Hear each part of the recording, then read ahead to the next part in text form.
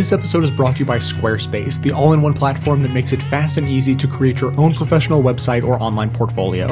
For a free trial and 10% off, go to squarespace.com and use the offer code LEFT. Now, welcome to the award-winning Best of the Left podcast with clips today from The Majority Report, This Week in Blackness, The David Pakman Show, The Media Matters Minute, Radio Dispatch, Activism from Best of the Left, and Dan Savage.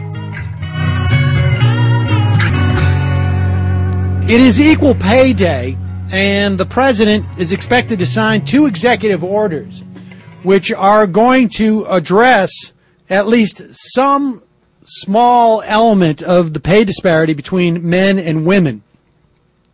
One is going to bar federal contractors from retaliating against employees who talk about what their pay with each other. The other is going to require businesses to provide data on pay broken down by race and gender to the Labor Department. Essentially, these are going to provide transparency both within businesses and within the economy as to what the status is of women pay scale versus men. You'll recall that the first bill that President Obama signed was the Lilly Ledbetter Act. And this emanated from a case pursued by Lilly Ledbetter, who was working at Goodyear, and she didn't find out that she was getting paid substantially less for the same job as a male counterpart for 19 years, until 19 years after she had started at Goodyear. She found this out via an anonymous note. She sued Goodyear for back wages. And the Supreme Court determined that the statute of limitations started from the moment that she was paid an unequal amount, not from the moment that she learned about the disparity. The statute of limitations had expired by the time she found out. She was not eligible, did not have standing in this case. The Lilly Ledbetter Act simply gave standing, wherein the statute of limitations started to run after you found out about the infraction. Depending on whose stats you look at, if you look at the General Accounting Office or Government Accountability Office, there was a 23% disparity between men and women's pay.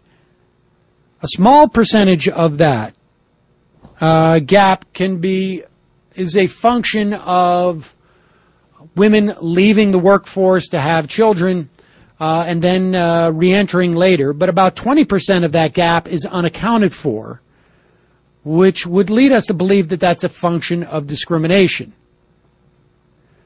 But even if you look at the 5 to 10% gap, 3% gap, whatever that gap is, that is involved, depending on whose numbers you look at, that is a function of women leaving the workforce more often than men because of children. That points to one of the solutions that will provide pay parity, will be broadening things like daycare, universal daycare for parents, broadening laws that provide for both paternity leaves as well as maternity leaves, broadening regulations that provide for paid maternity and paternity leave. These are all things that can enhance more gender equality. Like I say, there's some dispute about those numbers, but there's no dispute that there is disparity. Some say that it's 23%, some say 27%, some say 12%. Nevertheless, there's no study that shows there is no pay disparity between women and men in this country. And that's sort of pathetic at this day and age. Gold teeth and a curse for this town are all in my mouth. Only I don't know how they got out here. Turn me back into the bed I was when we met. I was happier then with no mindset. And if you turn to me like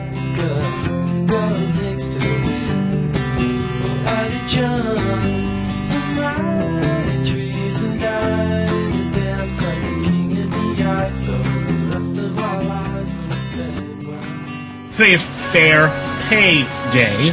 And the concept behind this was that if you look at what men made in the year 2013, it would take women to make that same amount, to match that number, until today to be equal to men. And so Obama, in a effort to shine light on this in order to specifically have a bigger discussion around this to try to even further the fixing of this particular inequity, actually brought in Lilly Ledbetter, who was actually the namesake of the act that was the first act the president signed, 10 days into his office, to discuss this particular program and this idea and hopefully shine more light on it. So, Imani, how do you feel about not making that much money? I mean, I make a great amount of money because I work at an organization that's primarily women.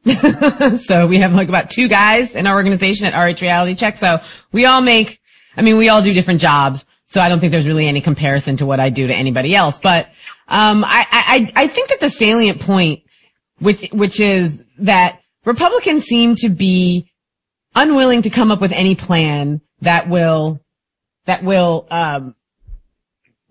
the amounts that men and women make for the same amount of work equal. They're unwilling to raise the minimum wage. They're unwilling to do a whole lot of things that would make women's economic lives in this country a little bit better. So when they quibble with things like, oh, well, the wage gap is a myth, or when they start talking about, well, it's not really 77 cents, it's more like 95 cents once you account for this, that, and the other thing, what that shows me is that they're more interested with quibbling with the numbers than they are with coming up with a solution. And a lot of the inequity in the wage gap has to do with inherent ingrained sexism in society. It has to do with notions about what it is that women's role in society is. So when people say stuff like, well, women, don't make the same amount, but that's because they take time out to have children, and if men took time out to have children, then they might make, the same amount that women do. Well, why is it that we are not coming up with solutions like subsidized childcare or paid family leave for both men and women in order to make it a little bit more equitable? Instead of quibbling with numbers, let's come up with solutions.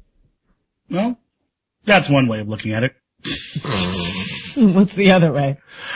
No, we should come up with solutions. But a conversation actually broke out around this morning because Obama went up and he made this particular argument.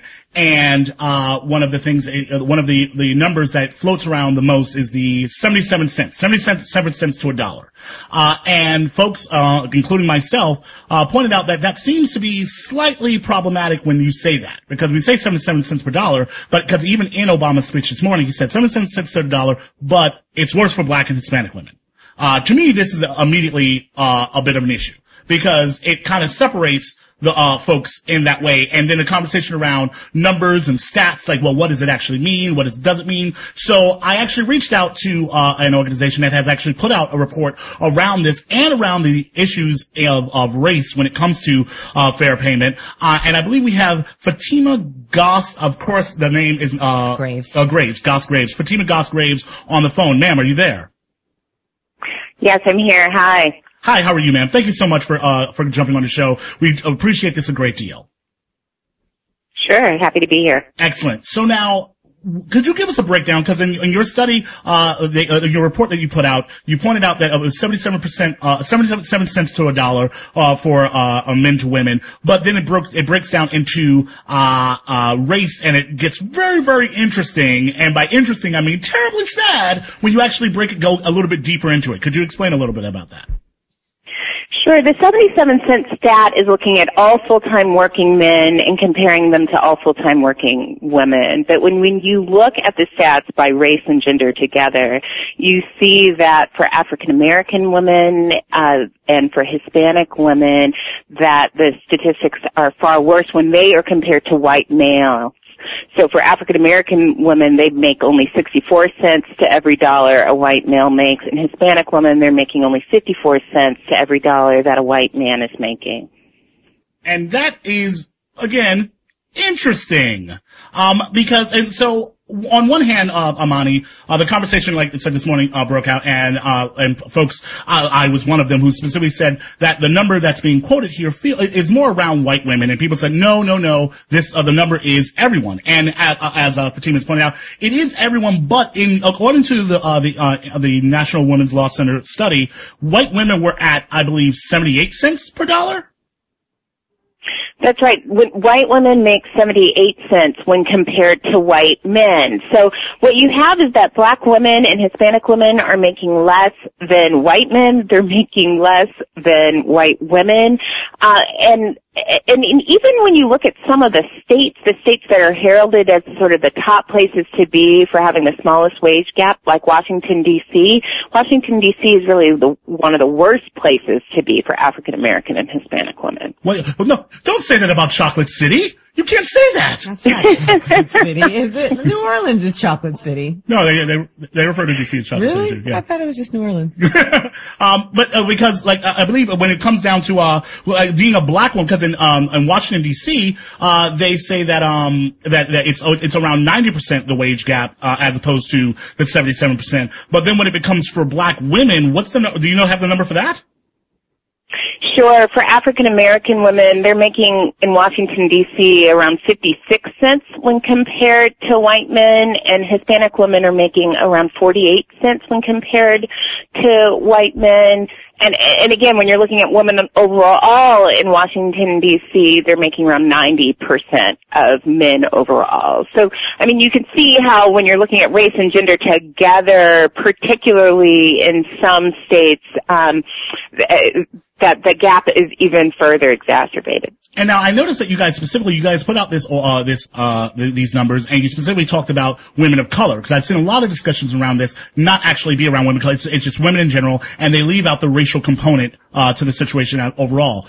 I've been arguing, and I believe Amani would agree with me here, that to hide that aspect of it, not hide, but to not acknowledge the aspect of how race plays into all of this is to be a little bit disingenuous about the effects of it that it's having across the board when dealing with women. Well, it's one of the reasons we think it's important to have very specific information. You need to have a lens of how women overall are doing. There's no question about that. But you also need to look at it by race and gender. And the actions that the president took today, I think what isn't getting a lot of pickup is that they are actions that are going to help with both race and sex-based pay discrimination. You know, the two main actions that he took were having the ability to talk about wages and bringing more transparency, and then ordering the Department of Labor to collect data by race and by gender. This information will help to shine a light on employers' practices around pay. Right. And Amani, did you want to ask something specifically on this? No, I just think that it's important. I agree with you that when we talk about the 77 cent number, I think I sort of get a little bit, frustrated with the ways in which women of color are sort of seen as separate and apart from women writ large. And that comes up a lot with voting, for example, when they say women voters voted this way. Well, what they really mean is, women of color tend to vote this way. So I guess my issue with the 78% number versus the 77 versus when you jump down to 64 and 54 is that the difference is so vast that it tends to obscure the real danger that women of color are in when it comes to fair pay. And I won't point this out and Fatima, tell me if I'm wrong, but the 77% number, that is, it ends up averaging around that because of the population, because I believe the numbers that you guys, used for this, these were people who were working, full-time, year-round workers, and at the same time, just white women are in fact, in higher numbers than black women and Hispanic women and Asian women in the overall, I guess, average, and that's why 78% with white women, and then the whole number being 77%. Am I crazy on that? Right. So two things. When the 77 cent statistic is looking at all full-time workers year-round, men versus all women. Right. What we do when we compare by race and gender, we compare to to white men typically. So when you compare white women to white men, they're making 78 cents on the dollar. When you're comparing Asian women to white men and to white men overall, it's about 82 cents on the dollar. And what's really unfortunate about some of the data around Asian women is that you can't disaggregate that further in many states, so you aren't able to see the real discrepancy between different groups of Asian women. So I think that number hides a lot too. I mean, I am with you. I think the 77-cent statistic in many ways hides, the huge disparities that that we're facing right now. But on the other hand, you have to have some measures. What's interesting is we are critiqued for not always looking at exactly apples to apples, always comparing, people living in a particular city doing a particular job. And one of the reasons that we don't do that is because we think that these overall statistics are real measures of broader workplace inequality for women, and that as soon as you get away from using the overall statistics, you forget that you need a number of solutions. So you need to have some stronger pay discrimination laws. You need things like higher minimum wage. You need pathways to higher paid non-traditional jobs. You need more policies in the workplace like paid sick days and paid leaves that are going to make it possible for men and women to both care for families and do their job. So I think it's important to have all of those numbers out, but to keep reminding people of the disparities, both the racial disparities within gender and how they play out together.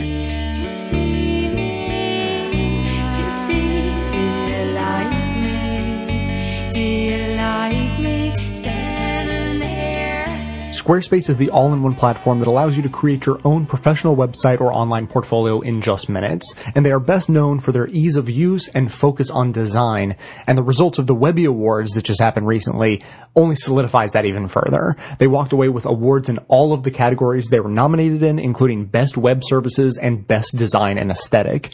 So they've built this platform, right? They designed it to be easy to use, incredibly flexible. You can use it for everything from, putting your photo albums up to selling digital and physical wares online. They have incredible integration with social media and too many third-party services to mention.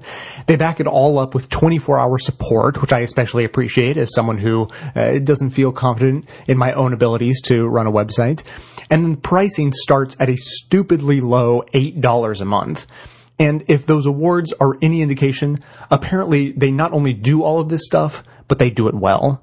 So if it's time that you checked it out for yourself, getting started with Squarespace is easy and free for 14 days.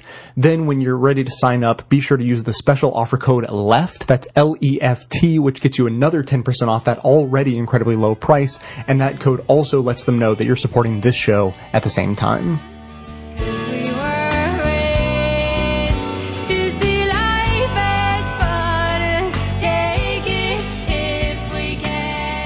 New Hampshire State Representative Will Infantine, who's a Republican, explained that the pay gap between men and women stems from the fact that men just work harder, take riskier jobs, and are, quote, more motivated by money. This was during a House speech in New Hampshire against the state's paycheck equity bill. Here's a quote.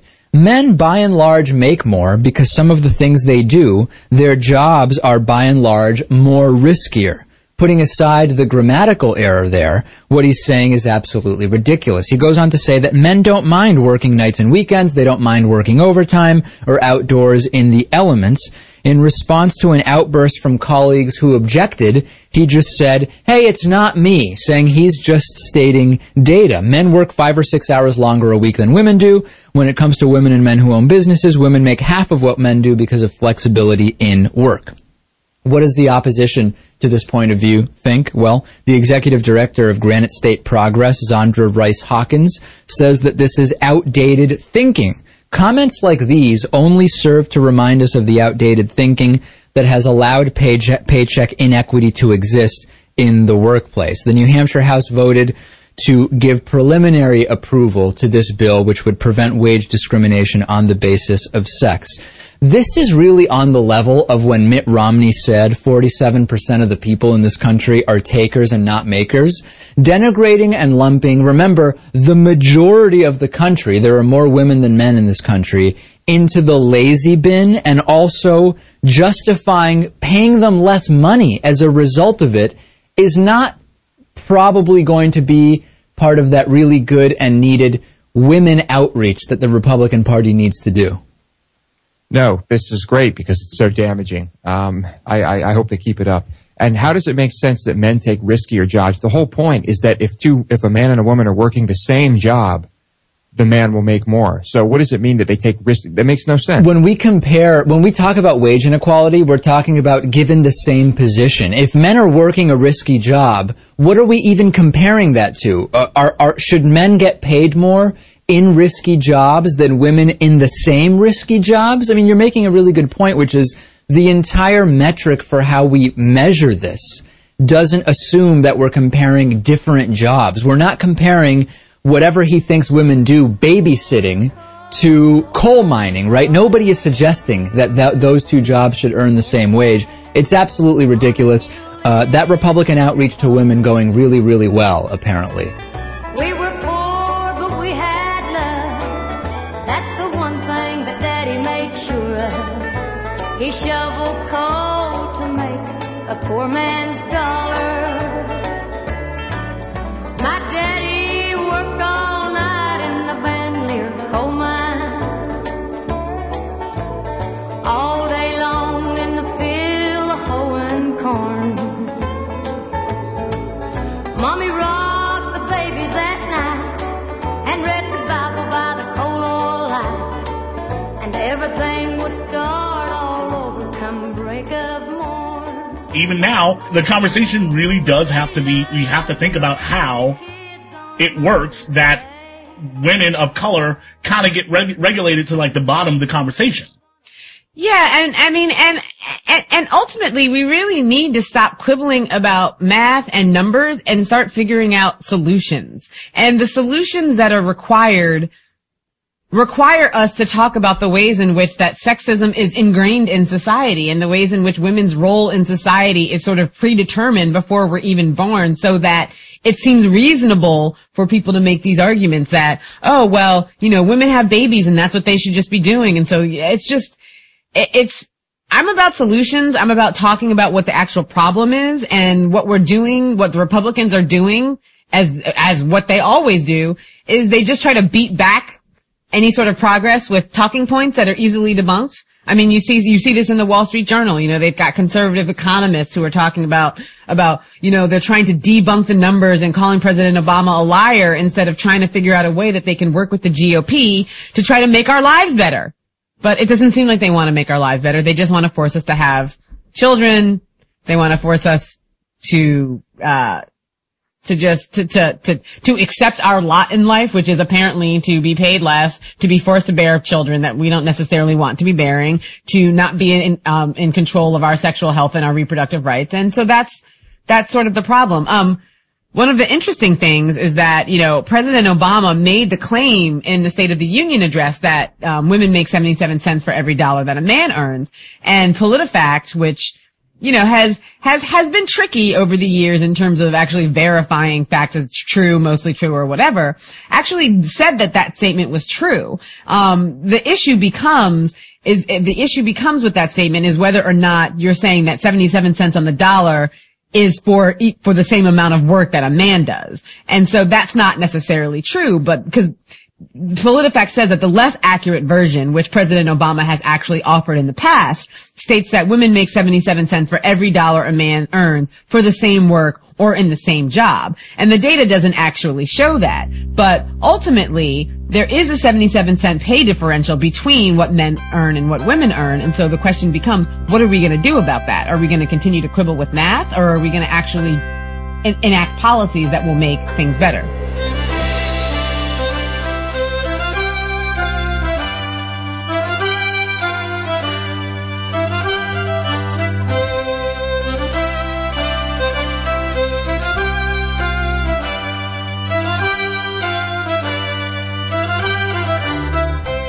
This is the Media Matters Minute. I'm Hillary Tone. On Fox and Friends Sunday, co-host Clayton Morris hosted a discussion about what Fox sees as a growing concern in America. But are female breadwinners a problem? I get the cultural argument, guys. I mean, I can see how we can all weave our way through cultural issues, but isn't there some sort of biological innate need for men to be the caveman, go out and bring home the dinner and actually go out and do? Is it emasculating if we don't do it? Morris went on to ask Miss New York USA 2013 Joanne Nosachinski. Okay, but do you lose respect, though? I mean, forget the male pride side of it. Would you lose respect for the guy who's at home and he's seemingly, it's hard, right? Because they're home doing the laundry, they're taking care of the kids, they're doing those other things, but then when you come home after a long day, it's as if that stuff sometimes doesn't matter, it doesn't add up to the day that you've had. In addition to portraying female breadwinners as part of a breakdown in society, Fox has refused to acknowledge the gender wage gap and often avoided or dismissed the validity of women's health and economic issues.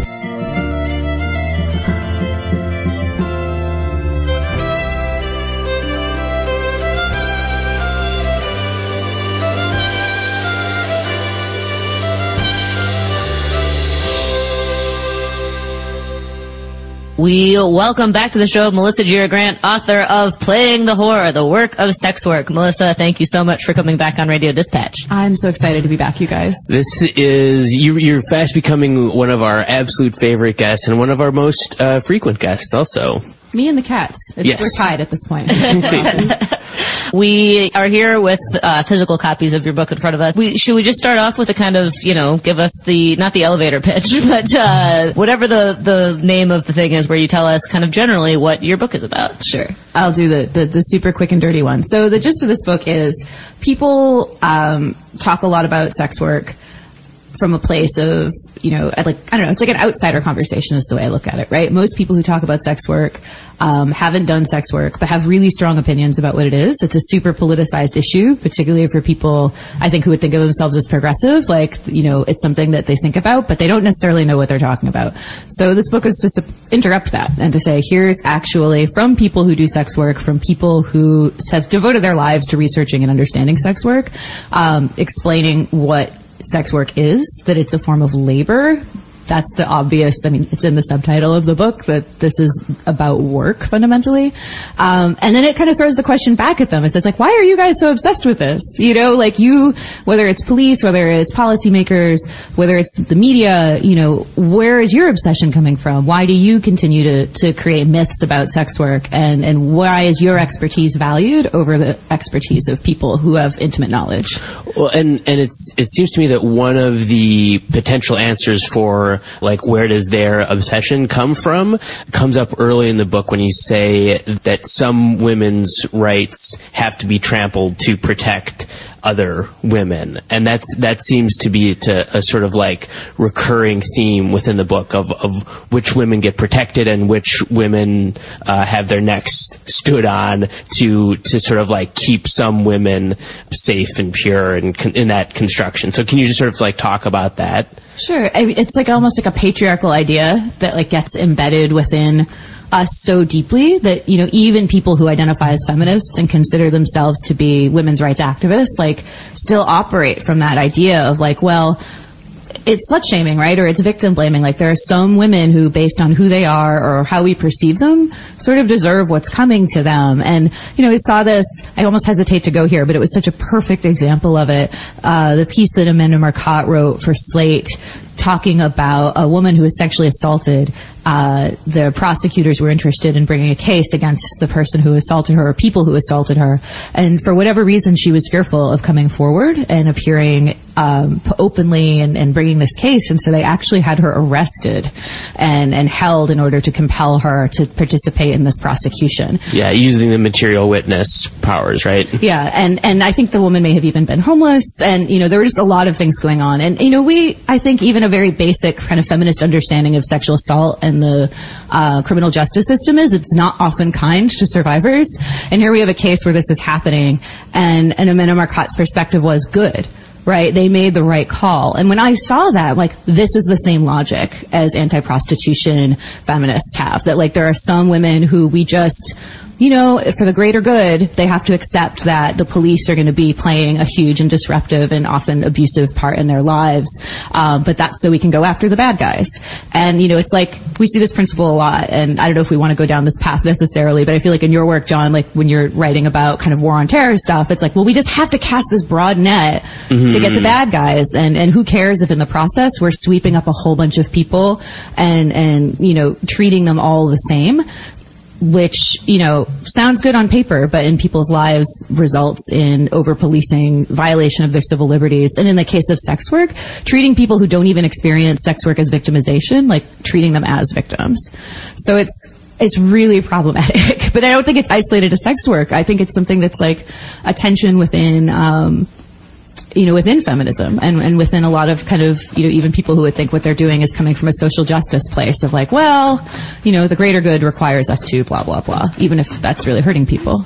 Alongside this idea that, some women's rights need to be trampled on to protect other women, it seems like that relies on a kind of fundamental belief that like the police are doing good, a fundamental trust in the police. It's not perfect, but ultimately we need the police to arrest this rape survivor, or we need the police to protect women, to save women. And so it seems like a big part of this is a kind of feminism that is maybe lacking in kind of like fundamental structural criticism of the police. I think that's right. I think there's two things going on there. One is that just from a level of basic experience, this is a kind of feminism or approach to feminism that's dominated by people who themselves and perhaps in their own lives and their communities haven't had a lot of direct experience with the police and, with the criminal justice system, which I love that people are also kind of playing with that language and saying, maybe we should call it the criminal legal system because where's the justice here? Maybe we should call it the criminal punishment system because that seems to be what's actually going on here, right? But I'll just shorthand it like the criminal fill in the blank, what you want to call it, system. So if you don't have a lot of experience of that, if you've never yourself felt what it's like to be profiled and targeted by police, then you might think that this is an acceptable trade-off. Like, I really do think that's where some of it comes from. But the other side is, feminists do have an understanding around abortion that even if this is something you're morally opposed to, if you use the law to prohibit it, you're going to be creating a dangerous situation for people who need it. And I wish that analysis could also be extended to sex work. For people who have moral opposition to it, they could still recognize, criminal punishment is not the way to go here to keep people safe.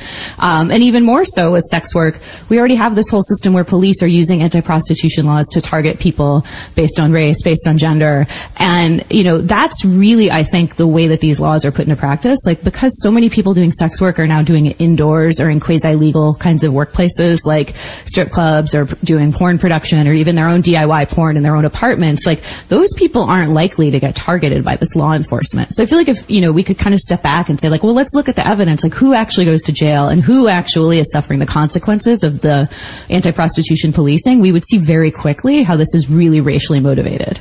Especially around the Super Bowl, there was these headlines of, sex trafficking busts, and everyone sort of like acts like there are these increases in trafficking around major sporting events when the data doesn't actually really support that. So how does this sort of narrative of saving women from trafficking fit into that kind of law enforcement alongside the kind of more day-to-day banal law enforcement of targeting people who work on the street or whatever? It's what happened with this year's Super Bowl was so interesting because I feel like for the first time I saw anti-trafficking organizations saying things like, well, we don't know if trafficking necessarily increases around the Super Bowl. I mean, we do know that labor trafficking certainly increases around these major sporting events, right? Like, we're looking at, what's going on in Qatar with the World Cup and people getting brought in to like physically fabricate these amazing venues that are used for this one thing and then completely,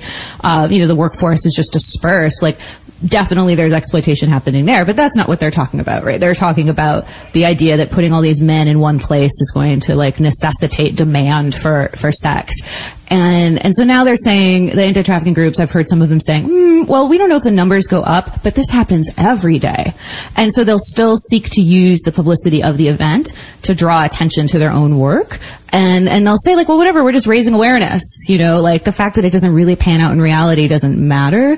But, you know, still what happens is, even if the police are, you know, standing right there with them at their press conferences about how they're fighting trafficking and saying things like, we're going to treat the women we arrest, and it's most often women, the women that we arrest for selling sex as victims and not as criminals. Like, how are you magically a victim and not a criminal if handcuffs are still going on you, you're still being put in the back of a car, and you're still being detained, you're still being charged? You know, like, that's such a fantasy, I think, for people to think, oh, but the police are being benevolent here. And I don't understand how you can hold that reality alongside all of the very well documented police abuse of sex workers and say, like, really? Are these the people? Like, it's like a fox in the hen house, to use like a completely sexist and maybe animalist metaphor. I don't know.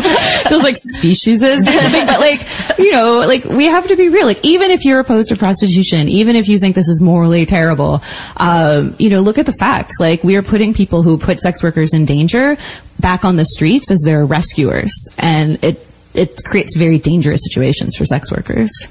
And it's the police who are often the purveyors of violence against sex workers. Sure, that was what was really surprising, looking at one of the biggest data sets that I have ever seen, which came from the DMSC, which is an organization of sex workers in India. It's a membership-based organization. They have something like 60,000 members, and so they were able to do these massive surveys. And what they found is that violence from law enforcement far exceeded any violence from people who were customers or who were posing as customers. I think this gets confused a lot, too, when people talk about customers of sex workers as violent. In many cases, because sex work is criminal, people who are already looking to target women, you know, whether those are serial killers or just crimes of opportunity, like, they're going to target sex workers because they're people that already are in an antagonistic relationship with the police, are already isolated. So it's not even necessarily fair to say that those people are customers. They're people posing as customers with an intent to do violence.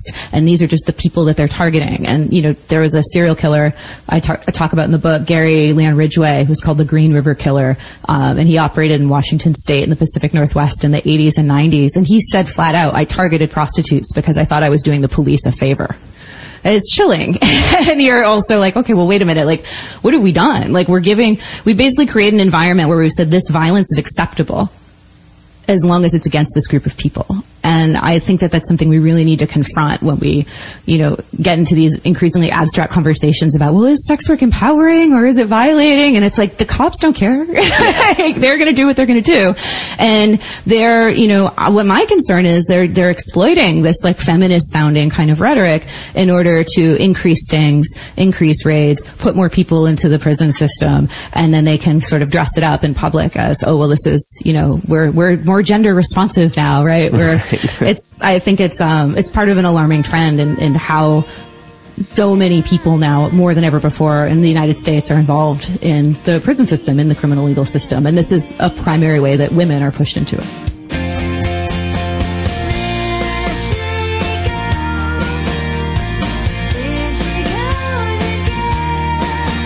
One question I get a lot from listeners has to do with how long it takes me to make an episode of Best of the Left. Well, between all the research, show prep, and actual editing, it comes out to around 20 hours of work for each one of the 10 episodes I make every month. Obviously, this is only possible because of the listeners who chip in a few bucks each month to make it happen, so if you appreciate this show and think it provides a valuable service, then please think about becoming a member at the $10 a month level. That's only $1 a show after all. I've always believed in giving away the show for free so everyone can hear it without restrictions, so if you can afford $10 a month, that covers yourself and several others who maybe can't afford to pay but who need to hear the show as much as anyone. As thanks, members also receive bonus content including extra voicemails, behind-the-scenes stories, and more of my personal musings. Thanks so much for your support.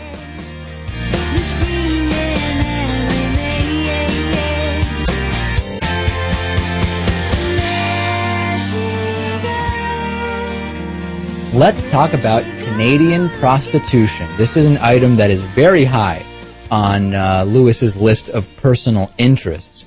BuzzFeed reporting that prostitution restrictions have been removed by the Canadian Supreme Court.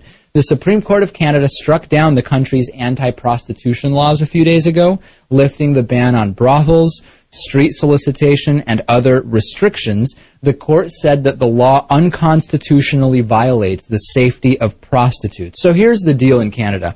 Prostitution is technically legal as a thing, right? But the government had put in place and enforced a number of restrictions on the sex industry, which practically made it very difficult. It was difficult to run a brothel, public solicitation was illegal, among other things. And now Chief Justice Beverly McLachlin wrote, Parliament has the power to regulate against nuisances, but not at the cost of public health, safety, and the lives of prostitutes. The prohibitions all heighten the risks. They do not merely impose conditions on how prostitutes operate. They go a critical step further, imposing dangerous conditions on prostitution. They prevent people engaged in a risky but legal activity from taking steps to protect themselves from the risk. There's going to be a year now before this goes into effect where the country can figure out, the Parliament can figure out, well, what other restrictions do we want to put in place here? This actually makes a lot of sense to me, Lewis, because in great part, it's the lack of legality and the lack of regulation that create a lot of the unsafe conditions and challenges with prostitution. You can have an ethical, moral opinion of prostitution, the idea of selling sex, even though in many other ways sex is bought and sold every single day, just a little bit less directly and openly than actual prostitution. But if two adults agree to have consensual sex with each other in exchange for money, it's not trafficking, which is a totally different crime that remains illegal regardless of the legality of prostitution, Lewis.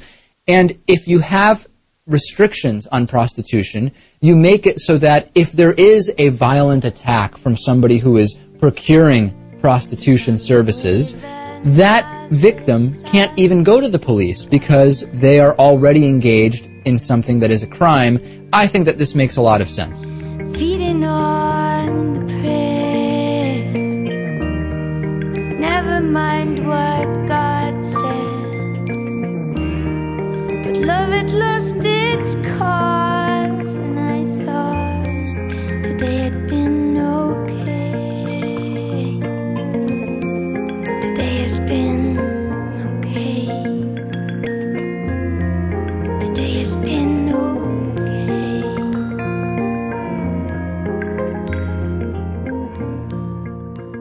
You've reached the activism portion of today's show. Now that you're informed and angry, here's what you can do about it. Today's activism, the Sex Workers Project.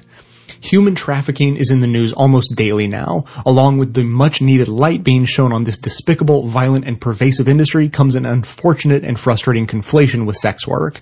Most news outlets and writers don't bother to draw the distinction, ignoring well-respected international groups' recommendations and research into the sex industry.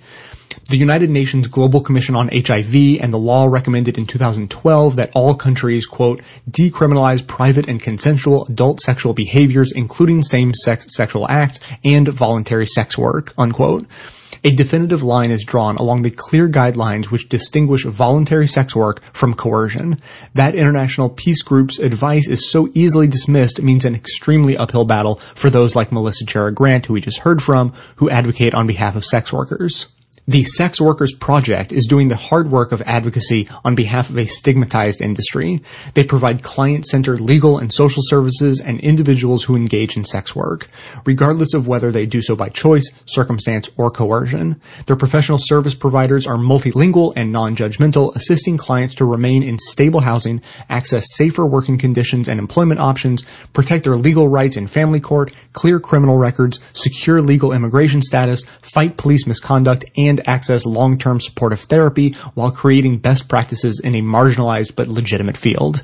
They have a celebration coming up on June 5th that's open to the public with an amazing lineup of speakers and participants. Links to the event and ticket info are in the segment notes and available at urbanjustice.org. Proceeds from Empower, a celebration of the Sex Workers Project, will fund media advocacy, sex worker-led organizing, and campaigning for policy change. A recent campaign to change the NYPD condom confiscation policy has resulted in a partial victory. Sex workers report they're more likely to be arrested when carrying condoms, leading many to forego the safety measure to avoid prosecution. This contributes to obvious public health risks, not to mention the misinterpretation of marginalized communities who are stopped and questioned simply for walking down the street.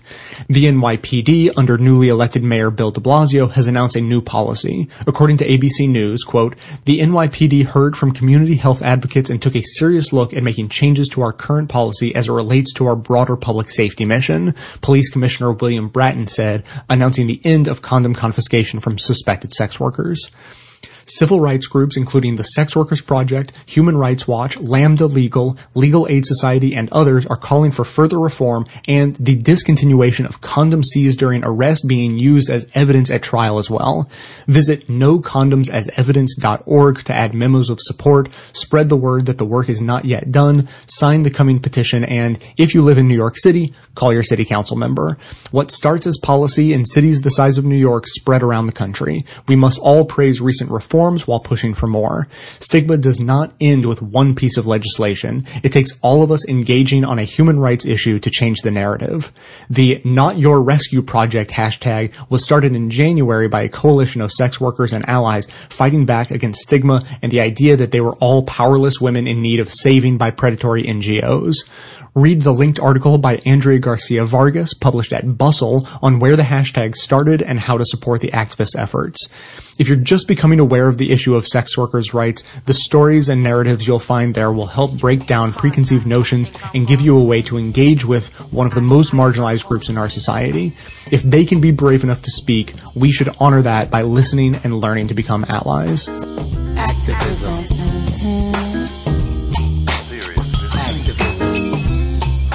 Come on out from in front of the television. Bust out of your self-imposed media prison. There's a whole big world out there, y'all. And some serious stuff is going down. Civil war, intolerance, AIDS, obliteration. The usual madness, but not enough frustration about what's troubling Earth's nations. The spotlight will not be your savior in these dark days, and it will not be your saving grace. Why not replace your dreams of gracing life's stage with action?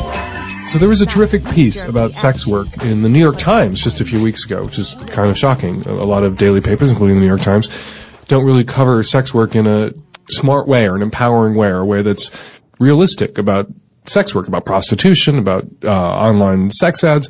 But this piece by Robert Kolker, who's a contributing editor to New York Magazine and the author of a book called Lost Girls and Unresolved American Mystery that's forthcoming, was really smart about sex work and about how the internet has really impacted sex. And the piece doesn't stigmatize sex workers, which is huge, because usually any piece that's written about sex workers either shames and stigmatizes sex workers or pathologizes them or falls into this, all people who are doing sex work have been sex trafficked and there's no way for sex work to work without it being exploitative and abusive. And the piece goes into really the impact of that the web has had. I'm just going to read a little bit from it. The web has been the great disruptor of any number of industries, transforming the way people shop for everything, and commercial sex has been no exception. Posting ads online, escorts find clients without ever having to leave home or walk the streets.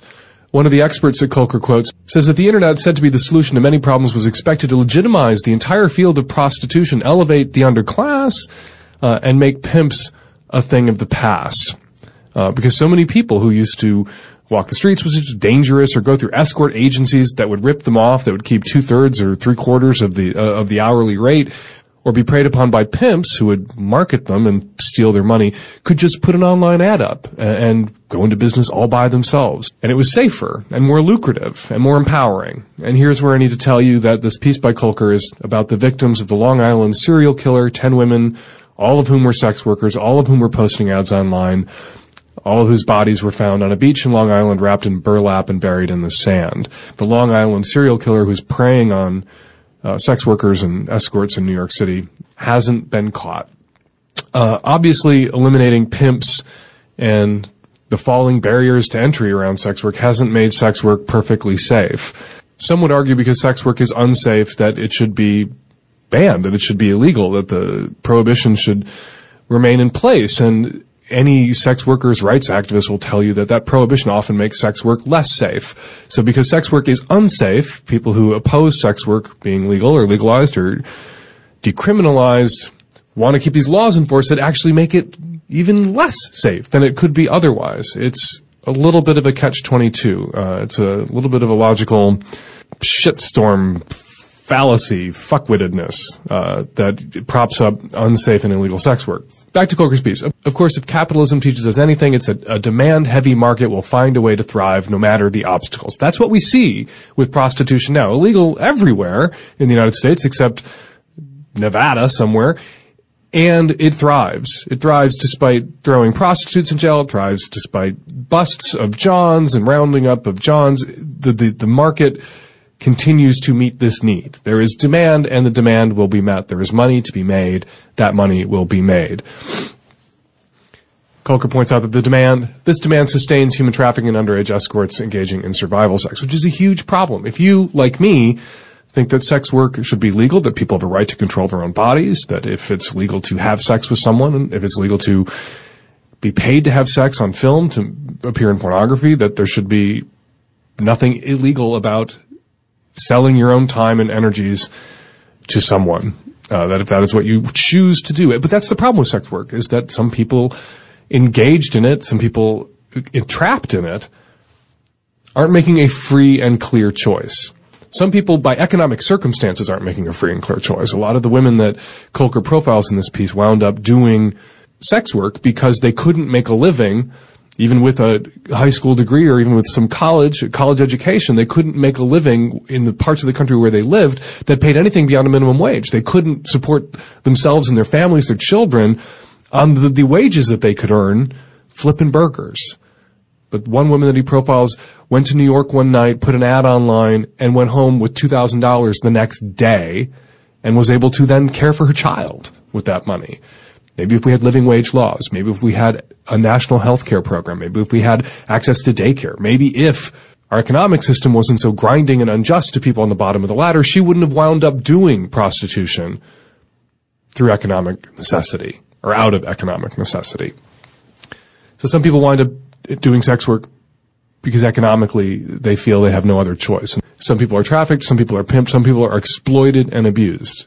Either case, I think it's wrong. Whether it's economic or exploitation, absolutely wrong.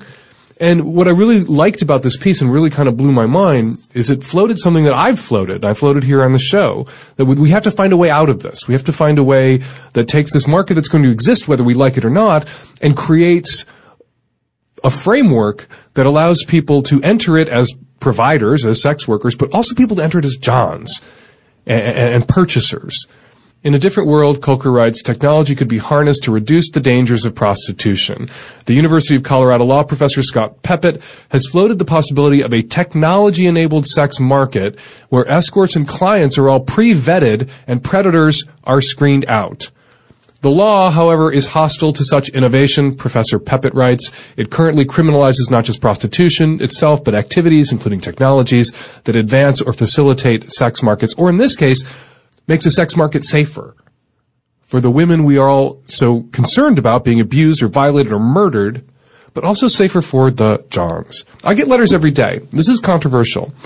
I get letters every day from men who wish to patronize a sex worker and are really on the rack, really worried, concerned, torn about the possibility that they may patronize or have patronized someone who is being trafficked, someone who's being abused, someone who's being used and exploited, as opposed to the independent contractor that everybody hopes to find. And they would like a way to identify women who are less likely to have been trafficked, less likely to have been abused, so that they don't have to feel terrible about what they've done by buying sex. And I've thought for a long time that there should be some sort of good housekeeping seal of approval, some way of some technology-enabled sex market where people can be pre-vetted and predators can be screened out, but also trafficked women can be screened out. And if we created this, we could funnel both the supply and the demand into this safer, not anything is 100% safe, this safer format, this safer structure. We could create a legitimate legal sex market where people's needs could be met, need to make money, need to buy sex, while greatly reducing the chances that someone is being abused. If to see a legit vetted sex worker, you had to be vetted yourself and you had to leave identifying information, you are a lot less likely to kidnap and murder that sex worker. If you have an online profile, if you're a registered client, you are a lot less likely to kidnap and murder. And to then be a sex worker who goes through that system, you are a lot less likely to be abused. You're a lot less likely to be exploited. You're a lot less likely to be the victim of violence. It seems the rational thing to do to create this kind of system. If what we're worried about when we talk about banning sex work is the safety of women engaged in it, this is what we should be doing. Channeling the demand, channeling the supply into a space where it's safer for all involved. That means not just destigmatizing sex work, but destigmatizing people who patronize sex workers. And how do you channel Johns to this market? How do you channel clients to this market? Well, like I said, a lot of them really desperately don't want to purchase sex from someone who's being exploited or trafficked. They worry about it, and they want to avoid it. So a lot of them would opt in. They would be like, awesome, if I do this, then I know I have an assurance. If I'm going to a woman who has this good housekeeping stamp of approval from this board, this agency that vets using all this new technology that's at our disposal, then I'm not exploiting somebody. I'm buying sex from someone who wants to be selling sex. This is her job, her career, it's the choice that she's made, and I can feel better about myself. Then, that's the carrot for a lot of these guys. Then comes the stick. If we create a marketplace, we create this using these technologies where sex workers are vetted and their clients are vetted, anybody who buys outside of that system, you come down like 10 tons of shit on that guy. If you go through the system, I don't know what else to call it, you go through this system, of course anybody who's underage is going to be eliminated. That's easy. We can eliminate underage prostitution quickly, simply. And then you penalize anyone. You should still punish Johns who buy outside this system that was created to make sex work safe for sex workers and to prevent people from being exploited or trafficked or prevent people who are underage from engaging in sex work. You say, hey, guys who want to buy sex, here you go. We have set this system up for you. You choose to buy outside this system that makes it safe for sex workers, makes your buying sex not contributing to anyone's destruction or exploitation. You buy outside this system, yeah, you're in trouble. Buy inside the system, no penalties at all. Not illegal. Buy outside the system, buy on the street, buy sex from an underage minor, buy it in such a way where you are likely to be purchasing from someone who's trafficked because you're going outside the system, then you go to jail.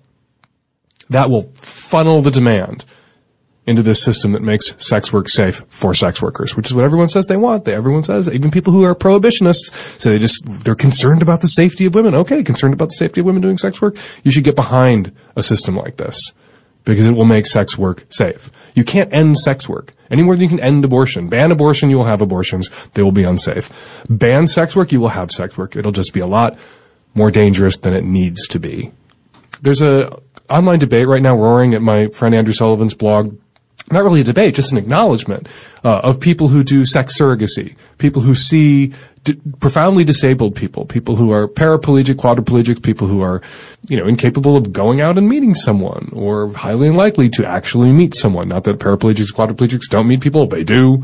Not that a paraplegic or quadriplegic can't have a relationship with someone that isn't being paid to be with them. Many do. But there are people who are so profoundly disabled, so physically disabled, that really their only option to any sort of sexual intimacy and sexual expression is a sex surrogate. And sex surrogate is the $30 word for sex worker, for prostitute. And nobody really seems to have a problem with this. That if somebody is profoundly physically disabled, we can all get behind that person buying sex or sex being purchased for that person. Because it would be awful for that person to have to live their whole life without any sexual release or intimacy because of this condition. A lot of men who buy sex are profoundly disabled, socially disabled. They are so socially awkward that they cannot get sex any other way. That purchasing sex, paying a woman to be with them, is the only way they can get that kind of intimacy and release. But because they are not quadriplegics, because they don't have MS, because they don't have Parkinson's, because they're not paraplegics, we look at them and condemn them. When really, all they're doing is the same thing that someone who's profoundly physically disabled is doing. They're profoundly socially disabled, they're purchasing sex. Someone's profoundly physically disabled, purchasing sex. Really for the same reasons. So if we could destigmatize a lot of the reasons why people buy sex, if we could see people who are profoundly socially disabled as objects of sympathy too, and drop those barriers and create that market that allows them to get those needs met, sexual needs, allows them to have some sort of sexual expression, some sexual intimacy in their life, we could make sex work safer. We would have fewer dead women turning up wrapped up in burlap buried in the sand on Long Island, because it would be much more difficult to prey on the sex workers who are meeting those needs, who are providing a necessary service, who deserve better from the culture and from all of us than making their work more dangerous than it has to be, than the stigma we attach to it, and throwing them in prison. This is a coming social justice movement. This is about people controlling their own bodies. I see this as linked to abortion, as linked to gay marriage, as linked to marijuana decriminalization. We need to do this. We've been in denial about this for millennia. And people are suffering and people are dying. Women are dying because of the way we've set this market up.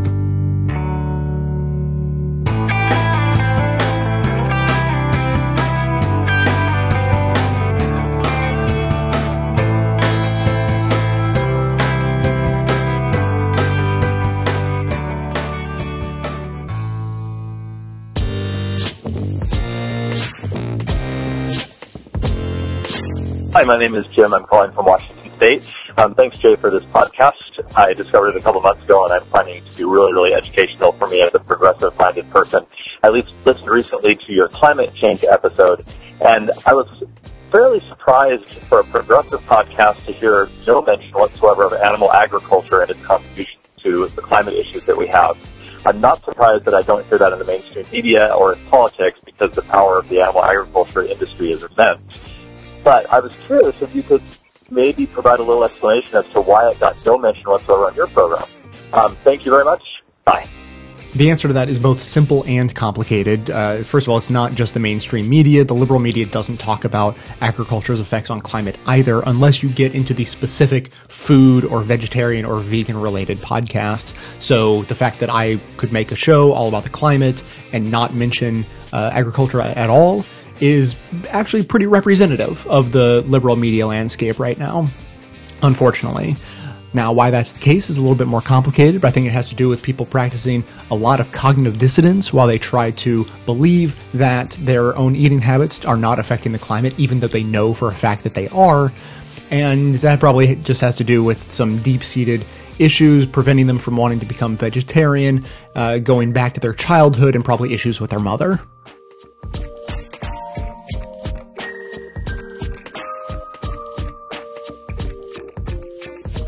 Hey, it's Nathan from Boca Raton, Florida again. Wanted to weigh in on the marriage conversation, polyamory conversation, and I have a slightly different take on all of this from marriage in general. I think, I think marriage should be seen as a religious thing, and the government needs to get out of it entirely. So what I would say is upgrade civil unions to the status marriage holds now, define a civil union as a union between two or more consenting adults, 18 or older, for whatever purpose they deem it necessary, get a contract signed, and that's it. That's your civil union. It would get all the same rights, all the same tax breaks, all the same privileges that marriage does. Now, that's the important part, that you have everything that a marriage currently comes with. A marriage itself is just a ceremony that happens in a religious setting underneath whatever God these particular people will see, but it's not required in a state or in an official governmental capacity. So that's my take on it. And of course, while that's not happened, I think we do need to open the definition of marriage up to more people and more definitions so that everyone gets full equality. But on the other side, we can begin to see marriage as a religious-only thing and see civil unions as what marriages are today. And it wouldn't change anything other than the words used on the official document. That's it. Thank you. Have a good evening. Keep up the good work. This is actually my exact opinion on the marriage equality debate, and I've thought this ever since, 2005 or something like that, when I first heard the idea, basically that if people have a problem with marriage being redefined by the government, then the government should just stop even trying to please everyone and get out of the game entirely. Hi, Jay. It's Paula Scott. I'm out here in California, Southern California. I'm just calling to thank you for your show.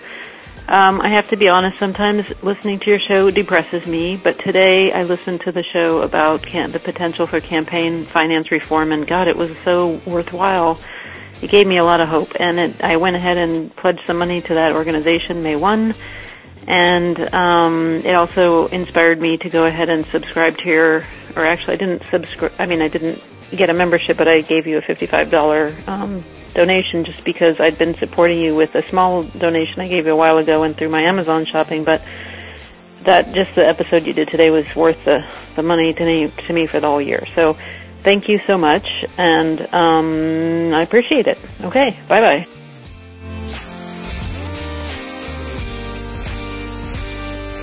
Thanks for listening, everyone. Thanks to the volunteers who help gather clips to make the show possible. Thanks to Katie Klabusik for all of her work on our social media outlets and activism segments. And thanks to all those who called into the voicemail line. If you'd like to leave a comment or question of your own to be played on the show, the number to dial is 202-999-3991. And additionally, thanks to everyone who's been writing in with comments and suggestions on podcasting marketing strategies. I was mentioning the other day that no one has figured this out yet, whether it be an individual, progressive radio show or podcast or whatever, or a group of, podcasters getting together to sort of promote each other. No one has figured out the silver bullet, if there is one, or even a barrage of silver bullets that together can actually sort of solve this problem. So I appreciate everyone who's been chiming in with their ideas. Please keep them coming if you have any thoughts on the matter. In the meantime, I've got a few ideas I'm going to work on. I think things are sort of starting to kick around my head a little bit, and we'll see what comes of that. In the immediate, I wanted to jump on something that's low-hanging fruit, right? I've been working on the website for a while, sort of in fits and starts a little bit. And for a long time now, individual segments as well as the full show, each episode that comes out is completely shareable through social media or email or however you would like to do it.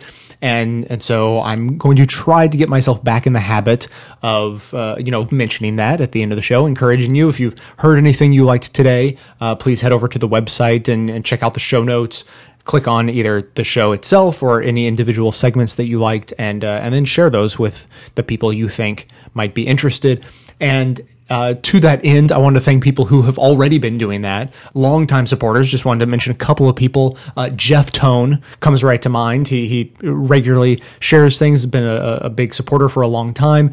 And then, and this just his handle, Webster CMB, can always be counted on to share basically every segment we put out. He puts out through his social networks. It's really appreciated. I want to start sort of showing my appreciation for that if I can get in the habit of it.